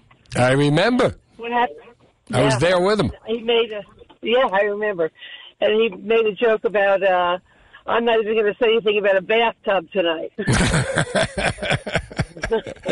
He was, he wasn't afraid to go there. And not only was he not afraid to go there, but he would not only go there, but remind you that he was going there. Almost defiantly. Did you hear what I just said? He'd repeat it and repeat it and repeat it. And that's what made him so good. Well, he made a private joke just for me that night. Oh, he did? I wanted to buy his book, Rubber Balls and Liquor. And didn't want to carry a purse, so I just had my money in a baggie in my pocket. Mm-hmm. So I go up to the table to talk to him and have him sign it, and I pull out my baggie, and he looks at it, and he says, No, I can't say that. I ain't taking any chances. All right. 1-800-283-101.5. Uncle Floyd Vivino is coming up at 10 o'clock. He's going to play, he's going to be at the Brook Art Theater this Saturday night, and Julia Scotty's going to be there as well. It's going to be a great show. But 1-800-283-101.5. Your thoughts on Gilbert Gottfried? We lost him today, 67 years old. He was cutting edge, and the good ones are really going. Have you been thinking about adding a pet to your family? My friends at Pet Center in Old Bridge know exactly how to match you with the perfect pet. They have a large selection of quality puppies from USDA licensed and inspected breeders. When you bring home a Pet Center puppy, you get the most comprehensive guarantees in the market. Up-to-date vaccines, 5 generations of pedigree, and a complete homecoming kit. They have a large selection of small animals, reptiles, birds, and tropical fish. Visit them today in the shops at Old Bridge on Route 9 or at PetCenter.com today. You could win up to $10,000, and you know how you feel about $10,000, right? All you have to do is enter the Jersey cash code words and enter them on our app. You listen for the words. Every hour, 8 a.m. to 5 p.m., there are new chances to win up to $10,000 thanks to our sponsor, the all-new Bet Parks Casino and Sportsbook app. Bet Parks, it's go time, baby. The $10,000 Jersey Cash Codes contest on New Jersey 101.5. All right, 1-800-283-101.5. Gilbert and I did a show at Joey Harrison's club down at the Jersey Shore, and he came on to promote it, and it went like this, and it was very funny, and I want to play it for you from our website, NJ1015.com. This Saturday night at Joey Harrison's River House, I'm going to be opening up for him. And what a surprise, Gilbert happens to be on the radio. How are you, Gilbert? Oh, who's happy to be on the radio? I'm happy that you're on the radio. Oh, okay. Well, at least one of us is happy to be on this radio show. See, man, so few people are known by their first name. All I got to do is say Gilbert. Everybody knows it's you. I mean, that's a beautiful thing. It's like Frank and Dean and Sammy. Hey, you know what? I was watching last week. They run the Johnny Carson reruns late at night, right? So get this. On one show, he's got Frank Sinatra, who sings 2 songs. He's got Don Rickles, who comes out and surprises and hangs with them. David Jansen from The Fugitive. Olivia Newton-John comes out and sings a song. And then this other guy, Ray Johnson, the prison escape artist, all in the same show. You never see that today. And he says, Johnny Carson makes the remark, and he goes, you know, and I was thinking of you when I heard this. He says, when Frank Sinatra comes out and he starts to sing a song, everybody starts to applaud. And he doesn't even get like 3 words out. Because that never happens to comedians. And I'm thinking, if it could ever happen to a comedian, like, do you ever go out and start to tell the aristocrat joke and the crowd breaks out into a round of applause? Yeah, it's like, and then it'll be like the Beatles at Shea Stadium. I'll continue telling a bunch of dirty jokes, and you can't even hear them. The girls are screaming, and there's like, it's all in black and white, and there's a girl holding a sign that says, I love Gilbert, and she's crying hysterically. And this happens to you in New Jersey all the time, right? Yes. It's an amazing thing. I didn't know they had theaters that big there. What's the best thing to ever happen to you in Jersey? Leaving. Basically, whenever I leave Jersey, that's like a cause for celebration.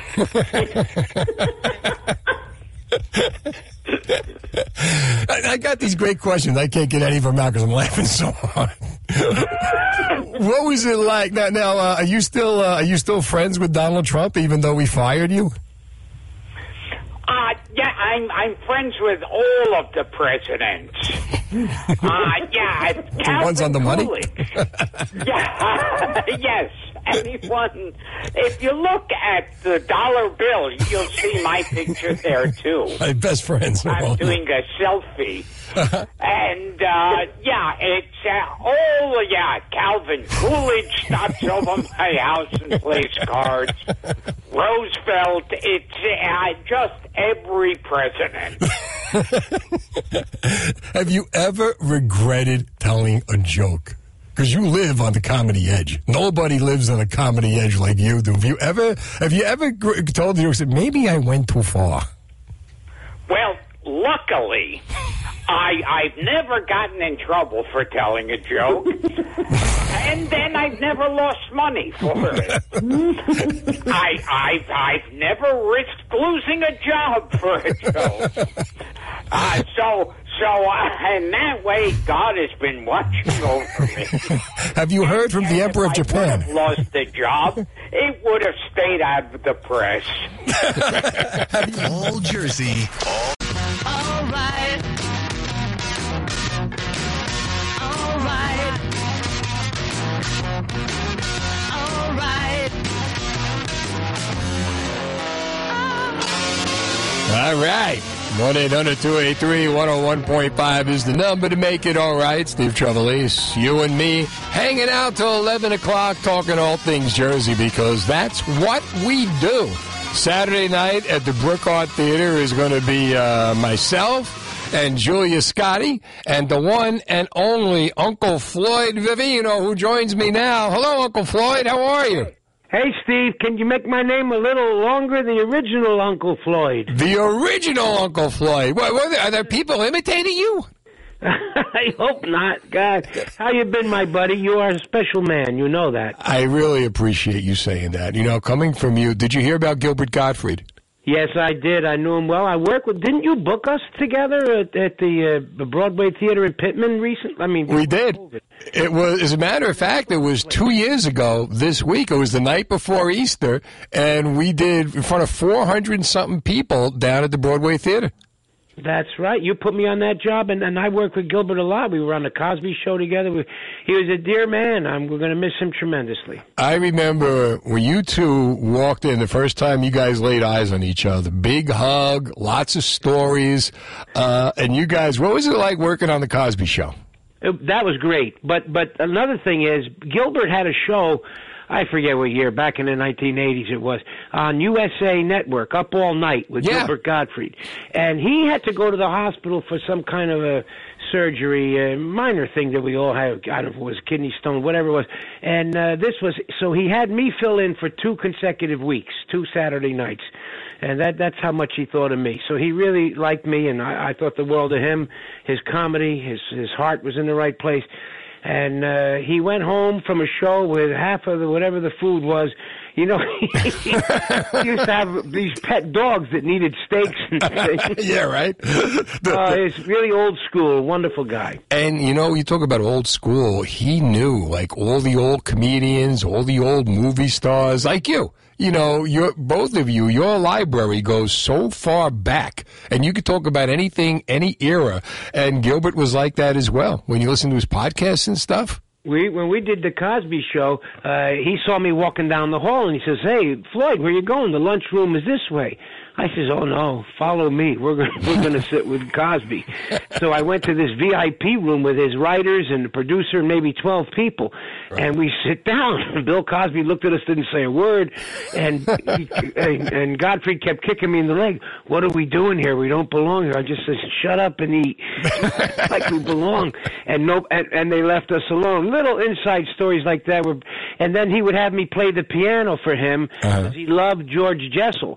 Robin Williams did the same thing to me. They loved the way I imitated Jessel.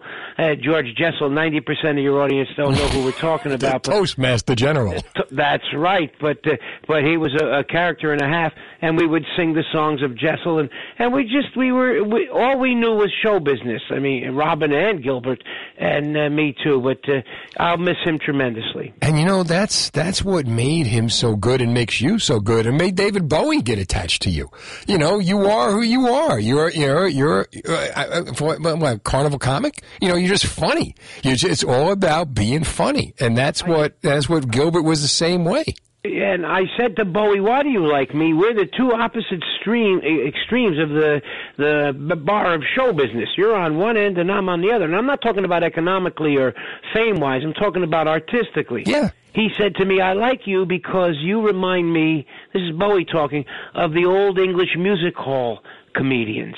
And he actually said to me, look at you, Floyd. You still have a costume, and meaning an identifiable costume. Like tie hat, plaid jacket, little bow tie. He said, who has that anymore in this business? And you do music in your comedy. You like the old English music hall guys. So that's what he liked about,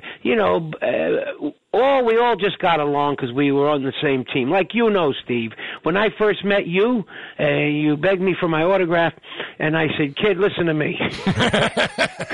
Go on the radio. Never mind this. You don't need this. No. I remember the first night I met you, I was opening for you at Catch a Rising Star, and the picture they had of you looked like Robin Williams' older brother. And you said to me, and Robin Williams told me that if he ever gets a part where he needs an older brother, I'm the guy. He wanted to do that in the worst way, and he liked my idea of having a quiz show on television. It was my idea. He thought it was great. He was going to try to get backers for it. It would be comedians versus any occupation on an intelligence quiz. Like I love it. College Bowl and all that. I said, Robin, can you imagine George Carlin against Brad Pitt? I mean, I'm not putting Brad Pitt. Brad Pitt's a wonderful actor. Or Anthony Quinn, any actor, okay? Yeah. Can you imagine the comics against any profession? And one reason is we are crafty because we do jokes and we would confuse the question, and turn it our way always.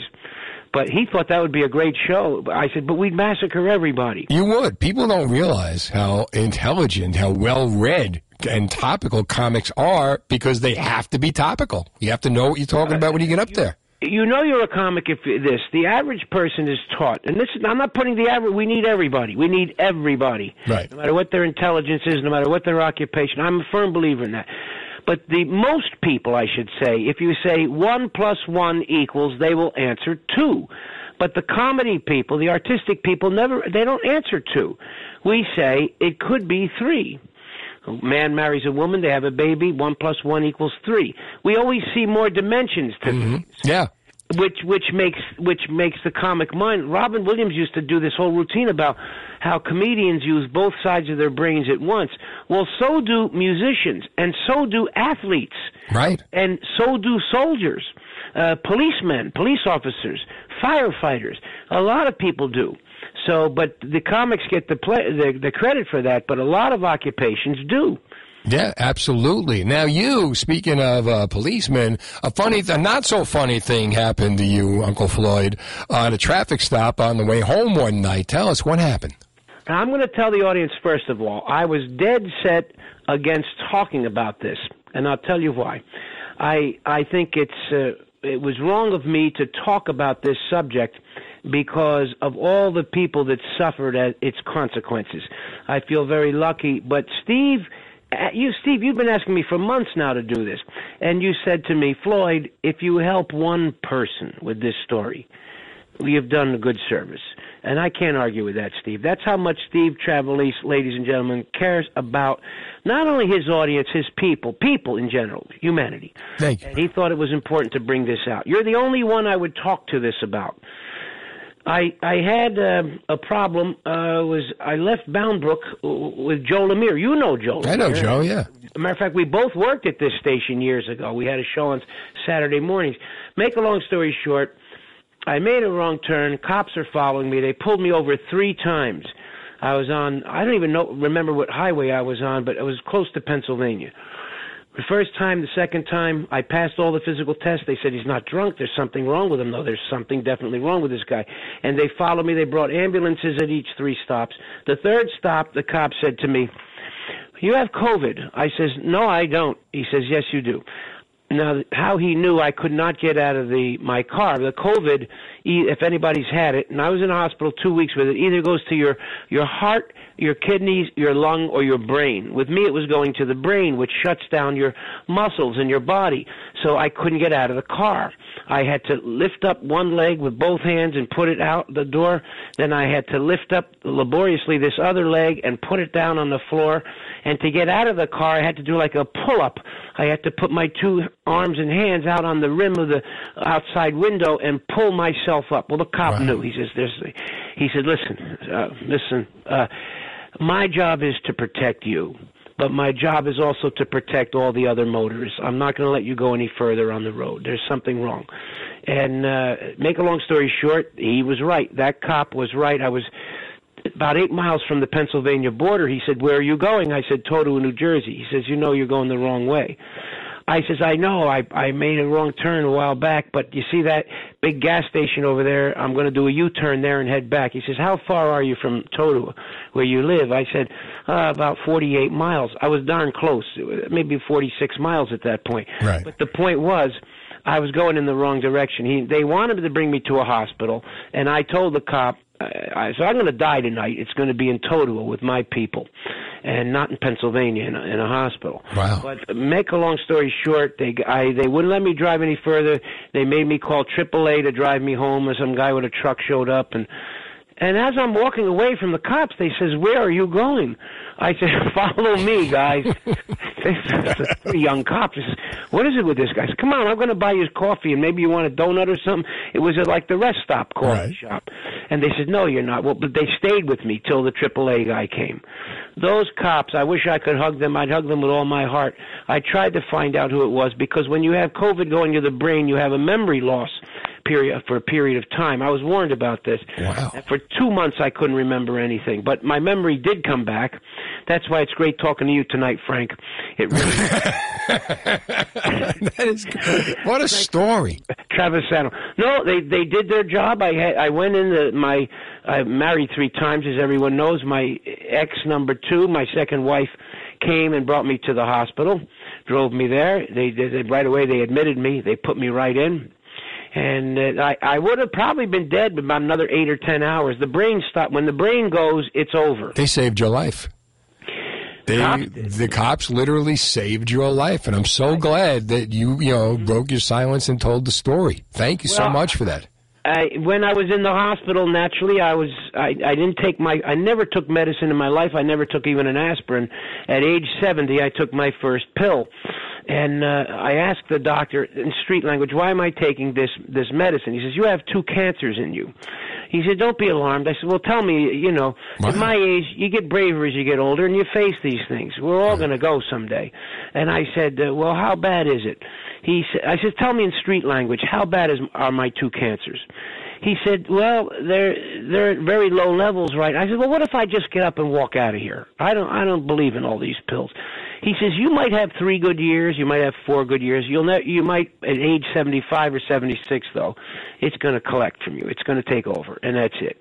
You got a choice. You want to fight it now when you're still strong enough to fight it, or you want to play the game and wait 5, 6 years. He says, how long do you want to live? I says, Doc, I want to work till I'm 86. Yeah. And you will, and you can. Oh, we have a saying in our business: we want to die taking a bow. Yeah. We have nothing to retire to. Our life, unfortunately or unfortunately, is show business. That's who we're married to. That's why we have such a high divorce rate. I think the women realize this guy. I could divorce 3 wives, but not show business. The women are the other women. Huh? The women are the other women. Because you're married to the job. You're married to show business. Floyd, can you hold on a second? I got to take a quick break. Can I put you on hold? Certainly. All right, hold on 1 second. I'm just a little bit late. Here's New Jersey 101.5 Fast Traffic. 5, Steve Trevelise. 1-800-283-101.5. Great conversation with Uncle Floyd. Thanks for hanging on, Uncle Floyd. How are you? Yeah, I'm here. Can I ask you a question, Steve? Yeah. If you agree with me, I was asked this question to ask who are the best audiences we face as comedians, as comics, and I said these 4 occupations, these 4 groups laugh the easiest, the loudest, and the longest. Cops, firemen, funeral parlor directors, and clergy. So the interviewer says, well, I don't see the common. They all four see life here and gone in a flash. And therefore, they appreciate the moments we have in this life on this stage. Yeah, that's a good They laugh the best. Cops are and they're loaded with humor. I told you I was getting a collection of cop stories, of things that really happened to me over the years, and the humor in cops. And can I do a quick one? Of course, go ahead. I was on Route 80 coming back from Pittsburgh or wherever, Cleveland, and it was about 4:30 in the morning and 5 o'clock in the morning, and a cop pulled me over by Hope, New Jersey, way out in the western part of Route 80. Right. And he says, I want you to slow down. You're going a little fast. He says, I know nobody's on the road, but, you know, things run out of the way. He says, wait a minute. Are you Uncle Floyd? I says, yes. He said, wow, can I have your autograph? I says, no problem. So I give him the autograph, and he's walking back to his patrol car. I roll down my window. Excuse me, officer, I get $10 for my autograph. He turned to me in a second, Steve, and he says, yeah, if you get my autograph, it's going to cost you $75. I love it. You get it. They humor. You get a ticket. I mean, it's just humor. Yeah, absolutely. And clergy, and I said funeral parlor directors, and firemen, or firefighters, I should say today, and cops. You know, they once asked Groucho Marx, do you know sadness? And Groucho Marx answered, if I didn't know sadness, I could never make you laugh. Well, that's another thing, you know. I know there's an old song, "Laugh, Clown, Laugh," in the comedians, but everybody knows sadness. Not only comedians. We don't have any more sadness than a guy who works in a stationery store. Yeah. Life throws us all sadness. Every one of us has to deal with sadness. But the comics like to talk about, the sad-faced clown. Well, there's also the sad-faced janitor. Yeah, absolutely. Yeah. There's the sad-faced school teacher and the sad-faced doctor. A lot of us have to deal with that. That's why we have candy and happy food and comedy shows and the circus and, not circus anymore, baseball, sports is to escape the sadness from time to time. You see, now you put it in perspective. Now, going back to where we were before we went into the commercial, these two cancers that you have, you're going to be all right, right? You've chosen to fight them off. There you go. Yes. And I was told the doctors, I don't believe in medicine. I never did. I never took even an aspirin until age 70. But he says, well, what did you do? I says, I subscribe to the Mediterranean, where my people are from, southern Italy, and a lot of the Greeks and Italians, Albanians, Spaniards, they do the same thing. We boil our vegetables and we drink all the broth. All the vitamins are there. We even boil the bones, the chicken bones. All the vitamin is not in the chicken; it's in the bones of the chicken. That's why they made soup with the bones and all that. The old timers knew everything. Yeah. And darn it! And he says, "Well, that's great." He says, "The doctor says that broccoli juice, all this stuff is great when you're 20, 30, 40, 50. But once you start getting in your age group, you need a stronger defense line." And that's what the medicine is for, to keep it at bay. And so far they are. So I do believe the doctors, and they said I have a great attitude. Everybody has cancer sooner or later. Most people have it, don't even know it. I didn't know I had it. I had no idea. And you're doing well with it now. I got it in the bladder and then the prostate, two most common places for men. Right. And they said you got cancer in your bladder because you were a smoker. I says I wasn't a smoker. I played with a cigar, but I hadn't had any tobacco since 2004. Right. He says, well, but you were in the nightclubs all your life, and if you remember, Steve, I know you're younger than me, but every nightclub it had that. Right, you got it. That cloud of smoke was in every theater, every nightclub. The door would open. Most of my friends got emphysema. I didn't get emphysema, so it got my bladder instead. But it's still, we're all in the same boat. No, I'm glad you're going to be all right. I got to hit the news now, and I'm going to see you Saturday night at the Brook Art Theater, brookart.org.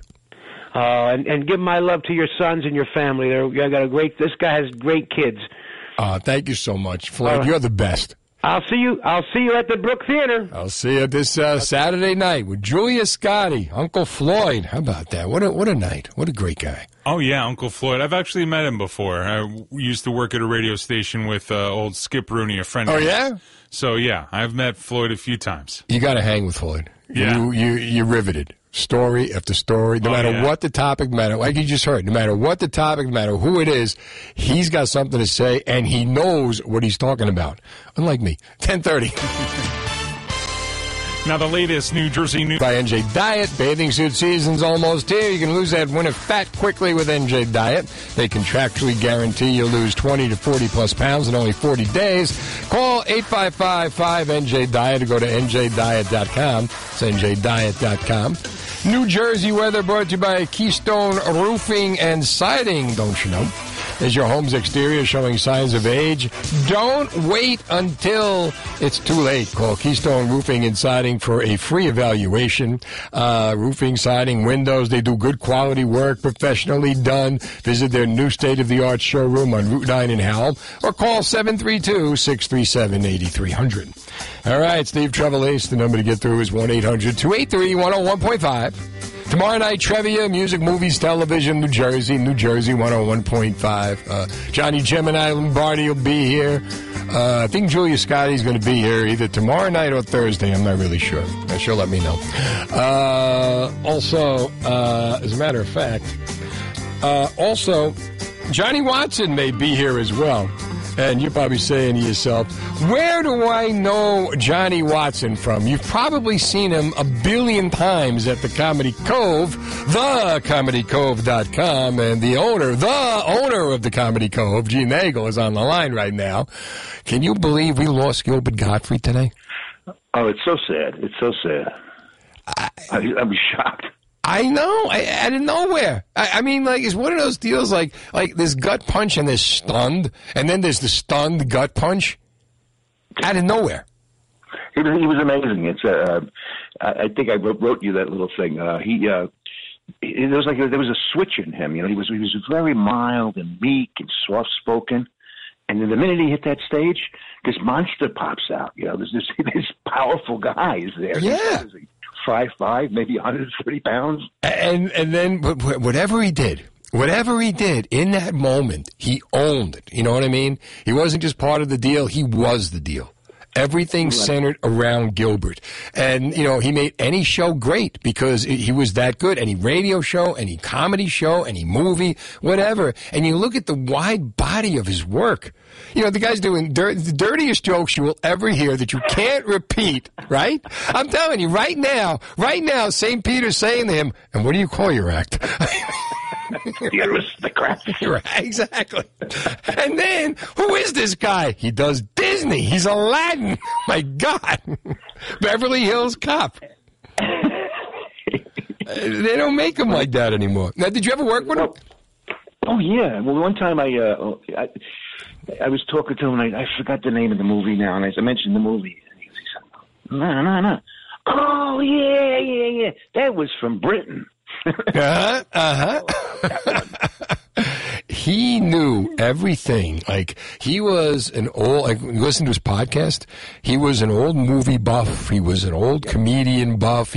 I guess the best way to say it, he was a history buff. We spent a lot of time together in the car because I guess you know that he doesn't drive. He never had a driver's license in his life. Actually, one time, especially on the West Side Highway, we were sitting there one time for an hour because it was a fire or something.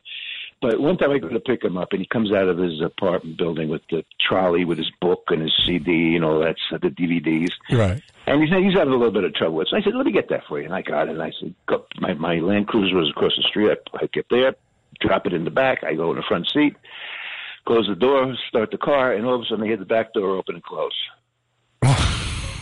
I said, this son of a...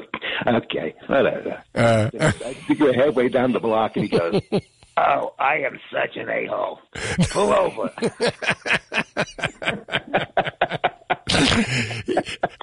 He's so soft-spoken. That was the other thing. Yeah, you had to get him. If you wanted him, you had to go get him, and you had to bring him back. That's right. And then you had to give him dinner.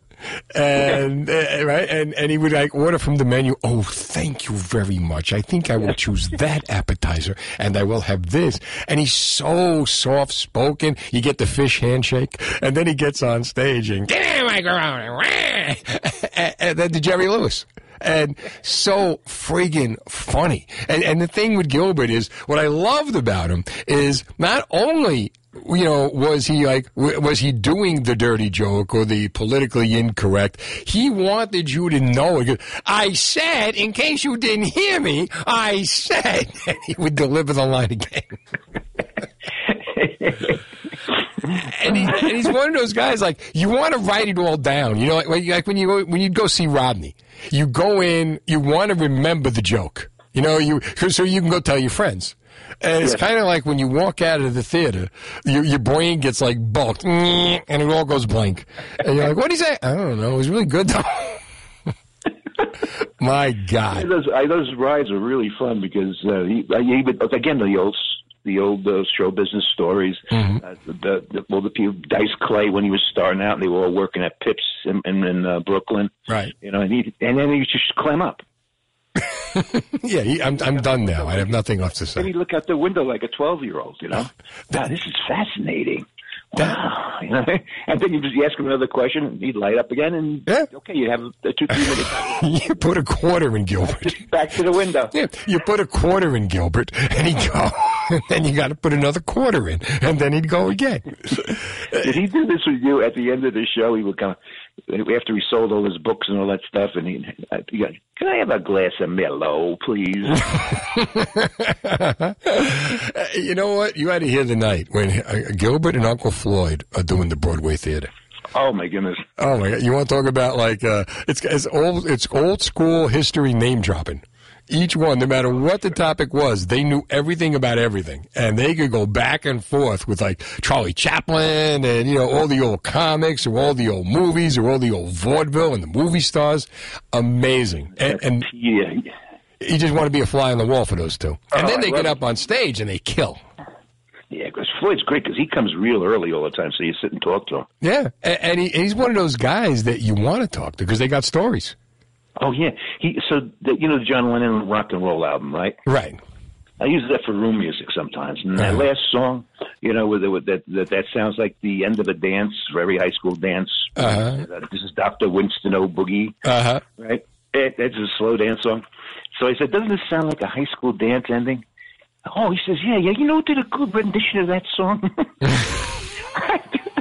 And he named like 2 or 3 people. I said, holy, what this guy's? I was like, he knows everything. I mean anything about anything. I was talking about mozzarella once, and he's explaining how with mozzarella you gotta let the mozzarella breathe, and you put it in warm water before you serve it, and that's how it opens up, and it tastes. And if he wasn't right, absolutely. Now I eat mozzarella a whole new way, thanks to Uncle Floyd.